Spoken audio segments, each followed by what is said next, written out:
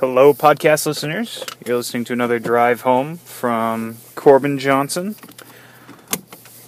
This morning I tried to record a podcast about my thoughts on A Matter of Time, and as I started to think about it, many of the things I said earlier this morning were not quite right. A lot of technical inaccuracies. I didn't really have a chance to look at the set too much, but during lunch today I took a look at the set, and I have a few thoughts about it and just wanted to talk about them. So first of all, I'm really excited about the Relativity crew. I think it's a whole new, not only a whole new deck type, but probably a whole new affiliation, or so to speak, or faction, however you want to say it, for TUI. That's got me really excited. I think it's going to be fun to combine feds from all across the game in unique and interesting ways. Potentially you can get any 3 feds in play on a turn by replicating temporal transporters 3 times, or twice, and play it 3 times. It's going to cost a lot of card draws, and I imagine whatever strategy that goes into doing a deck like that is going to have to use a lot of, maybe these are the voyages, or something to that effect. I mean, one interesting thing about TUI is it's not inherent in how to, get free card draws very easily. The only thing that comes to mind is these are voyages, and it's a very controversial card, and a lot of people don't think it's good for the game. But anyway, I think we'll probably see 2 kinds of deck types with the Relativity ship and temporal transporters. They'll be basically it on its own, or it plus Voyager. And I'm trying to figure out the utility of the wells. I guess that'll be useful to have extra ships if you decide to do the only Relativity route. So that's kind of cool. I'm excited to just bust out all the future personnel, the holograms, and Jake Sisko and whoever else, the new guys as well, Vintner and all the TNG guys. I think all of them together are going to make for one heck of an interesting deck on their own without using the temporal transporter. So maybe that's even a third deck type, is just natural future personnel. So I'm excited to try that kind of a deck. I'm excited to bust out the Plays the Thing and consider using Jadzia Dax Problem Solver and Miles O'Brien Repair Chief, or Tech Chief, or whatever, the guy that prevents events from being blown up, and using Jadzia to recur Plays the Thing, or even keeping a low hand. Well, that's not really going to work with. You don't have to put a card on the Plays the Thing if you don't have any cards in hand. So if you just have no hand at the end of the turn, then you're okay. But then getting draws for paying for temporal transporters and things like that I don't think it's quite inherent that the 2 would work together very nicely. So, yeah. It's going to be fun, though, to find maybe 2 or 3 Fed personnel that don't belong at all and mix them together. Probably go for high cunning, or rather high attribute personnel like Data and whoever else, Julian Bashir, he's got cunning of 8. Just go through, and that's one thing I really like about TUI, or you kind of, as you play TUI more, it tends to become inherent that just high attribute guys tend to be very useful. It really helps you get a smaller number of personnel busting through a mission, and that can help in many ways. Your opponent draws less, your opponent plays less. Perhaps, there's also the strategy of sending a lot of guys at the same time, or just micro-teaming. And I'm not saying micro-team is the way to go, but going with 6 really awesome guys on a mission attempt is probably not such a bad idea. I don't know. Some say 8's the magic number of people to send. Maybe 7's going to be the correct number with some of the dilemmas that have come out in Matter of Time. But, we'll see. It keeps the game fresh and exciting. So aside from the Relativity crew, I am really excited to play with the new dilemmas that are coming out, especially some of the Shran hate and I think I think a lot of these dilemmas are focusing on transporters is kind of interesting. I'm gonna probably be sticking Montgomery Scott from Strange New Worlds into my Fed Earth decks or TNG decks, because he'll help me bust through that stuff. You keep a Shran out, and then I don't really care. I'll play with old feelings to get rid of some of this new hate. Maybe I know there's that mission there's 2 new ref missions actually. The Shran hate mission, and then there is another one that I'm blanking on at the moment. Oh, it's the dual headquarters hate. And so I think that's going to be interesting for Rogue to figure out if he wants to make new achievements for just having different combinations of the 6 ref missions in play, and all ref missions, or you play all ref missions and somehow, probably not win any games. It'd be very hard to do, if not impossible. I don't know if you have to play the headquarters mission. I don't think so. So it might be interesting to do that, or see if there's some weird hidden achievement for that. I don't know. And anyway, 2 new ref missions. We've got a new Telecromor. He's Romulan guy that can report to Voyager ships, so he can report to your Relativity, or to your Voyager, your Equinox, or your Delta Flyer, even your Backseal, I suppose. So you can get a Romulan, one single Romulan, into pretty much any deck except for Borg, which is kind of cool. So, and he's cool. It's Dr. Telegramor. He gets you 5 points if you use one of his skills at a mission. That's kind of cool. He gets Cunning of 7. I'm a big fan of that. So, Dr. Telegramor is cool. What else was interesting in the set? We've got the new dilemmas we talked about, the couple of new interrupts, the preposterous plan is kind of fun, a little Guinan hate going on, a little temporal event hate going on, kind of interesting. I'm not sure how much I'll play with that interrupt. I kind of like the new event, Reliving the Past. It's kind of a way of Shran nerfing yourself to score 5 points. Maybe it would be good during a 3rd mission attempt. I was thinking about, I've got a Loaded for Bear deck that isn't as broken as others might think the deck archetype is on its own, but I don't play with things like Parting Shot in that deck.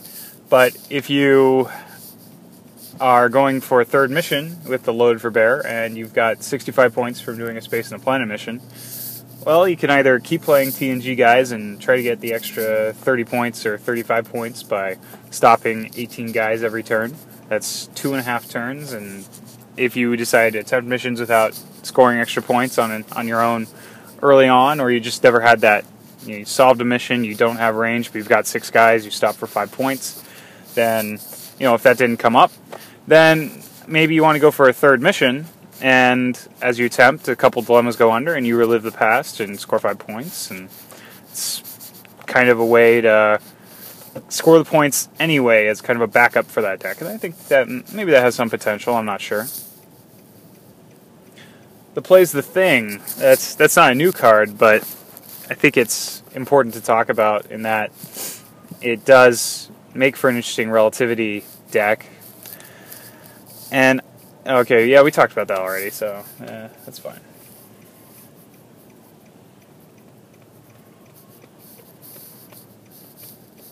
There's a lot of dual headquarters hate going on. Above and beyond the mission, you've got the 4 non-aligned guys, and I'm not sure I want to stick those non-aligned guys in just any old deck.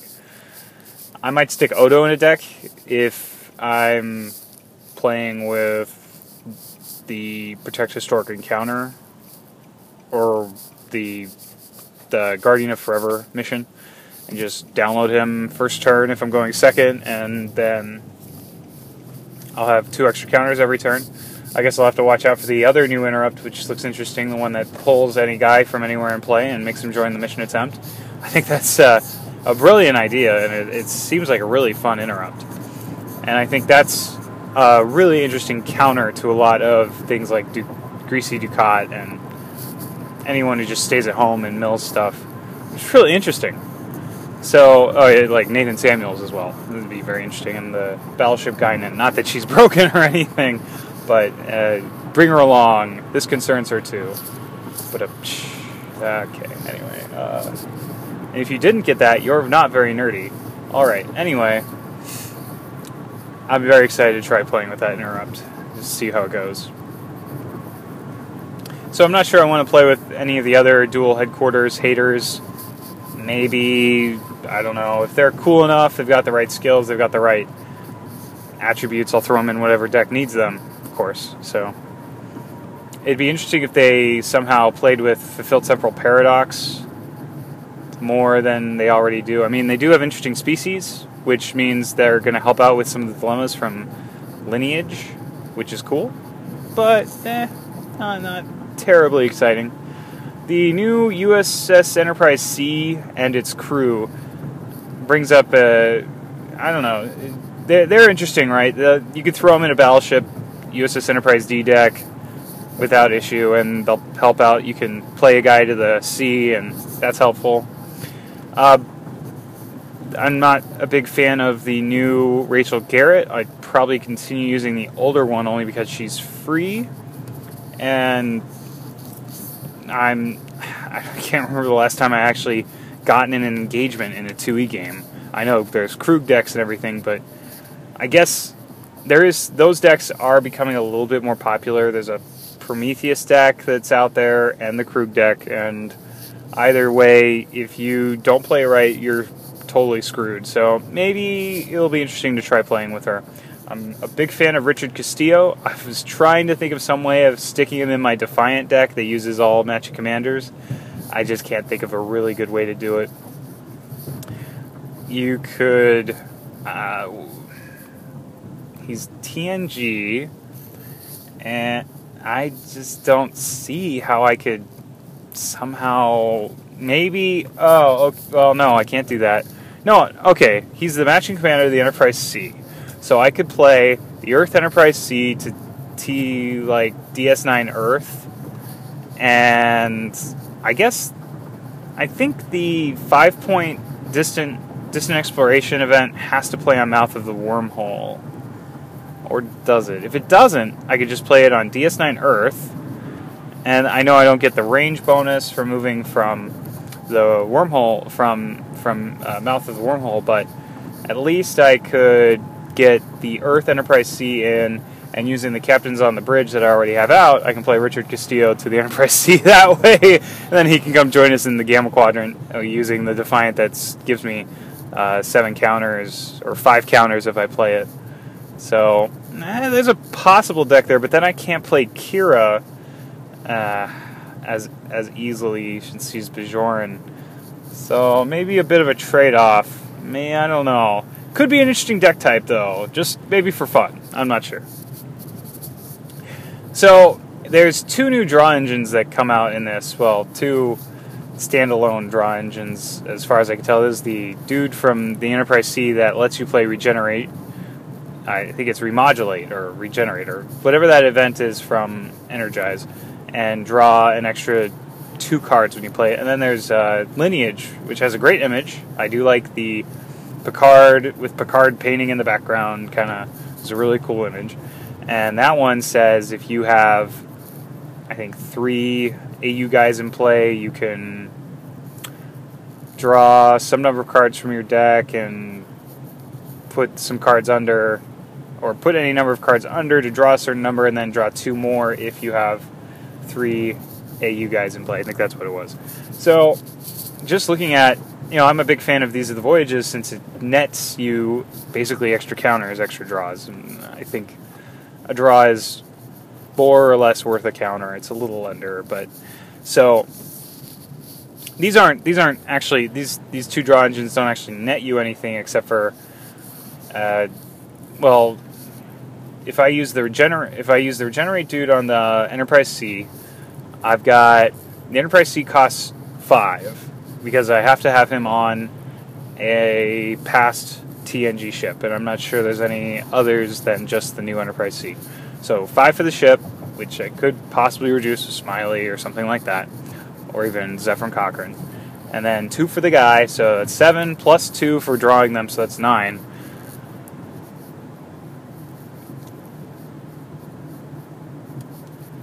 Right, so 7 plus 2 is 9, and then I have to pay 3 counters or a counter each for drawing each of those remodulate or regenerate events. So that's 12 already, and then so I play each of those cards to draw 3 cards, basically. So I'll net 9, or I'll get 9 counters out of playing the 3 events, and unless I can recur that event somehow, I've lost 3. I mean, I get a ship, I get 9 draws, and I get the dude for basically, well, no, not counting the draws, I get the ship and the dude for 3 counters. Okay, that's kind of cool. But you've got other ships that are just as good. You've got the Calpo for 3, you've got the Excelsior for 4, I mean Excelsior, excuse me. Yeah, you get the Excelsior for 4, so I'm not sure if it's really worth it. If you can recur those remodulates or regenerates somehow, use Jadzidak's Problem Solver perhaps, then there you go. I mean, then you're cooking with gas, because that's, you'll net free draws for the rest of the game, so long as you can shuffle the deck and get them back. And well, I guess you can shuffle the deck with the damn card, so there you go. Well, if you can get that back, then more power to you. Then you've got Lineage. Again, I don't really see a net gain to it. You do get to kind of shuffle through your hand and shuffle through your deck and try to get cards out faster, which is kind of cool, I guess. I don't know if it's worth 2 to me. It's basically Masaka that costs 0 so long as it costs 1 because you have to draw it. So it costs 1 to go through your deck and try to get cards faster. Maybe it's worth it. I'll have to play with it and reserve judgment until then. Let's see what else was fun in the set. There's 9 new missions, I think. 7 or 8 or 9 new missions. It's a lot of missions, a lot to go through. So I think there'll be some fun stuff going on there. I'm excited for the... Well, actually, no. There is the Starship Enterprise that came out, and that's pretty cool to give those AU OS guys a ship finally. Pretty cool. But it doesn't actually do anything super cool on its own. That's okay. I can still make a thematic deck, which is kind of fun. And it's fun to make thematic decks. I don't know if maybe there's some TOS events out there or interrupts that will make that deck a little bit more interesting. But going through the AU guys during lunch today, there's some cool, there's McCoy, and you can use Spock to download a dude, and Kirk gets you attribute enhancements on the turn he's played, which is cool. I'm always looking for attribute enhancements, so I'm very excited about that. So maybe there's some potential there, and assigning a matching commander to the ship is kind of cool. Mission accomplished stuff. I mean, it's obvious that text is there. Basically, I think it's there just because the AU guys don't actually have a matching commander among them, and it's thematic because the assassination and all that. I'm wondering if Necessary Evil, the event there, kill off your dude. You could use that, I suppose, to recur Spock or recur Kirk, which is kind of cool. So that's kind of fun. I've always imagined that event has further reaching potential, but I've never actually gone and tried to exploit it in any way. So maybe using 3 Necessary Evils and exploiting the powers on these guys, the upcost powers, there might be a fun deck in there. So I'll have to check that out. One thing I think I was talking about on my last podcast was I just feel like I don't have enough time to go and build every deck that I want to, and certainly this is a great set because there are so many new decks I want to build. 2 out of Relativity automatically, possibly 3. I want to build these TOS guys. I want to build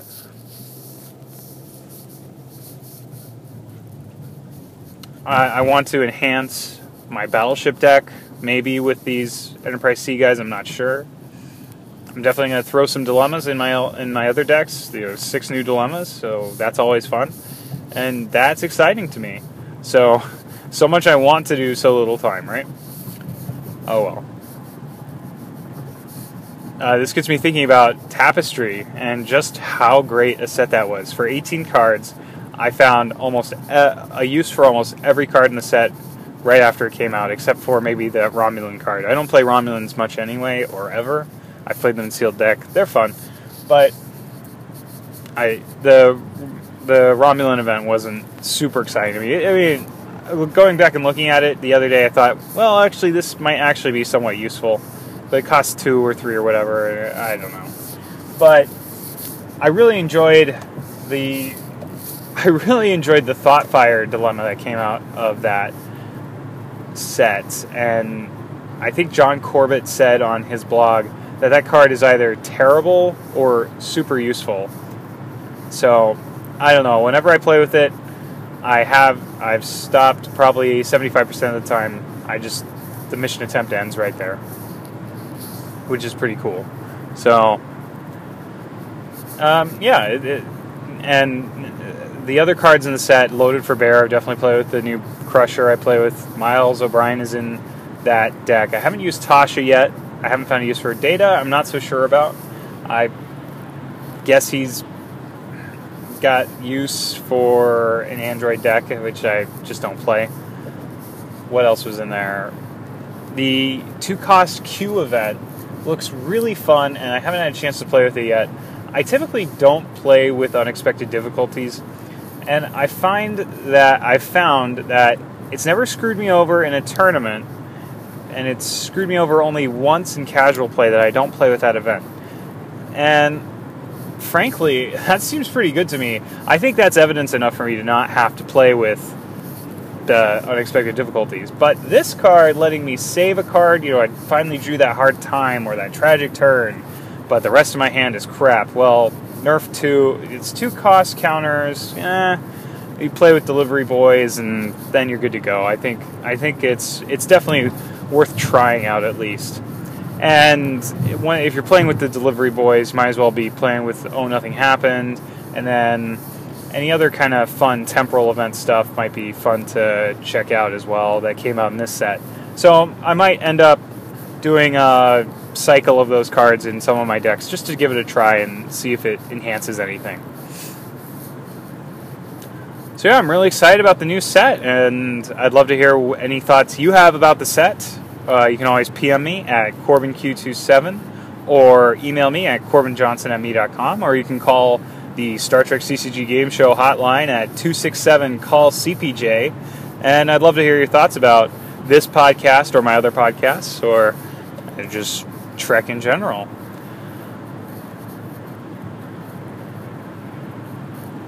Hey, podcast listeners. I'm going to be taping my 4th episode here. I'm about halfway home already from my drive home from work.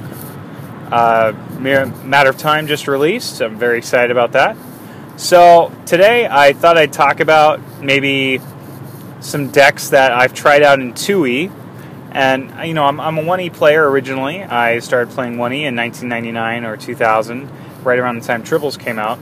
Trouble with Tribbles. And I fell in love with the game. I had a great gaming group out in Northern California.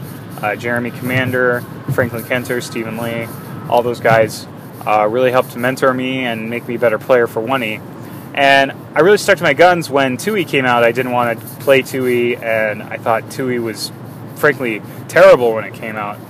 And so I pretty much gave up on 2E, and Decipher had pretty much given up on 1E, and I kept looking at the backwards compatible cards as they came out, and I just couldn't find anything that was like, oh my god, I want to play this. Hats off to Jeremy Commander for keeping the play group alive during the beginning of 2E, and we kept playing 1E probably for a couple of years after 2E came out, but after that, college and other things, I just pretty much stopped playing the game until 2007. I didn't really take notice of Trek between Strange New Worlds and What You Leave Behind. And finally, when What You Leave Behind came out, I said, I'll buy a box of this. And there were some cool cards in there, but I didn't know what I was doing. I don't play 2E, and then I shelved Trek until, I think, 2010. And that's when Jeremy continued to email all the play group throughout the years. I played 1E on occasion every year or so. And then eventually he's like, the CC, you can print out cards. And I'm like, what? How does this work? And so I checked out the CC in 2010, and sure enough, I thought it was pretty cool. In 2011, I ramped up with 1E and became a better 1E player again, and that was fun. Then I moved out to Chicago in 2012, and everything, that was a big life changer for me, so I had to, if I wanted to continue to play Trek, I had to find a 1E or a 2E group out here. And so I found a 2E group out here run by Al Schaefer, and he is a fantastic tournament director and really keeps this play group out here going. And so I showed up one day, or I emailed him and said, hey, can I play some 2E? And he's like, yeah, sure, just bring a deck, whatever. So I printed out some DS9, I think it was the Under Siege deck, and added some other cards I'd had, and showed up, and I think I lost every game, but had a great time. And it was a testament that everyone was very friendly and very inviting, and they all wanted to show me cool things that they do with their 2E cards, and some of them even gave me free cards, thanks to Ed Pigman and Michael Moskop for kind of helping trade and give me cards, and Eric and Brian, they're great. I'm sure I'm leaving out people, I apologize. And it was just a very inviting atmosphere. So I picked up 2E pretty quickly, started buying cards on eBay, and within about a year, or even 6 months, we had our regional. Or I guess I started playing 2E late 2011, and then the regional 2012 in April, May, whenever it was. I'd only played for less than a year, and I took second place, and so I think that shows I picked up the game quickly. And the deck I brought wasn't something I found willy-nilly off the internet. Not to say you shouldn't do that, and I absolutely encourage players who want to grow and continue to play, and even especially new players, they should build other players' decks, learn the intricacies of the game that way, and then go ahead and start fussing around with new ideas. So I brought a DS9 Earth, DS9 Earth deck, which was heavy on non-aligned guys, heavy on high cunning guys, and did a 2-mission win deck, and luckily took second place at that regional. And I had a fantastic time. So I've really come into 2E, and I love it. And yeah, I'm sure I talked about this a lot on my second podcast, but what I really love about 2E is if you want to build a deck, you can probably do it in an hour. If I want to build a 1E deck, it's going to take me half a day or a whole day. And it might have something to do with the fact that I've got my 2E cards better organized than my 1E cards. But even when I'm in a deck builder and I'm like, what deck do I want to build? I go in there, and with 2E, it's easy to either take someone's, copy it, and just modify a few things, or pretty much just search for the skills you need, and only these 4 guys, you pick the best of the 4 and add them, and that's it. And it's that I love that I can build decks really quickly in 2E. So that for that reason, and the other thing is because all the affiliations are very segmented, and they kind of get their own toys, and not a lot of toys play with all the affiliations. It's easy to have several decks built at a time. And a third thing I love about 2E is that it's very easy, or at least for most decks you have, to play against the fishbowl. For most decks I have, to just play against the fishbowl and just play on my own and try to figure out, okay, is this an 8-turn deck for a win? Is this a 10-turn deck? Can I win in, what's the average amount of turns? What should I be focusing on? And of course you can't really know until you're actually playing against an opponent, but it's easy to assume that your opponent's been tracking your skills. It's easy to assume that your opponent has perfect knowledge. You just kind of assume he's got perfect knowledge, and you throw perfect dilemmas, and you see how it goes. And I like that, and I think it's a good way to figure out, maybe I need 3 wharfs or 1 wharf, or we need to add an extra ship here, and that sort of thing, so I can get better at the game by doing that. With 1E, it's a little harder. You can do test draws and go, okay, I'm getting my draw engine ready by turn 3, and that's good enough. And you make sure that you're not forgetting a critical card somewhere. But it's very hard, I think, in 1E to kind of come prepared, and you can come prepared, but it's hard to be ready for all situations in 1E, whereas in 2E it's a little easier. Except for the fact that in 2E, the meta really drives the game a lot more than in 1E.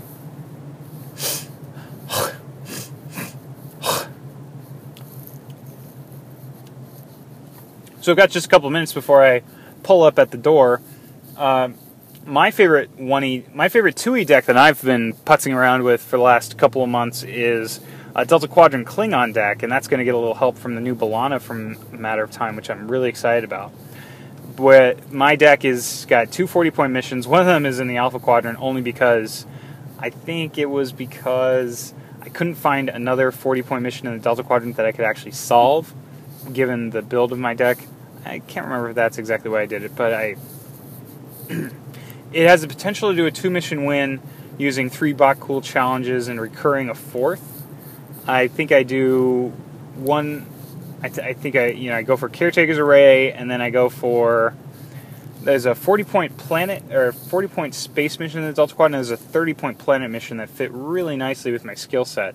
So I think I'm stuck doing the 3-mission win unless I decline to do the Caretaker's Array. But I tend to want to do the Caretaker's Array early on, just so I can get the boost for at what cost and whatnot. It's fun. It's a really fun deck, and I love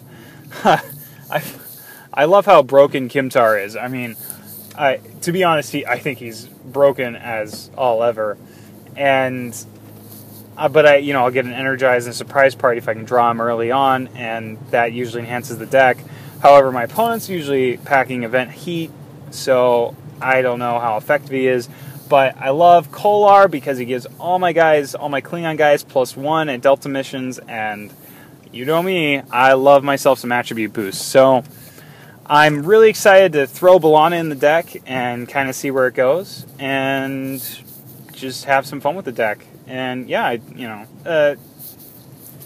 well, it's just fun, and the Bach Cool Challenge I think is a ton of fun, and it's fun to recur. I just threw Greasy Ducat in the deck.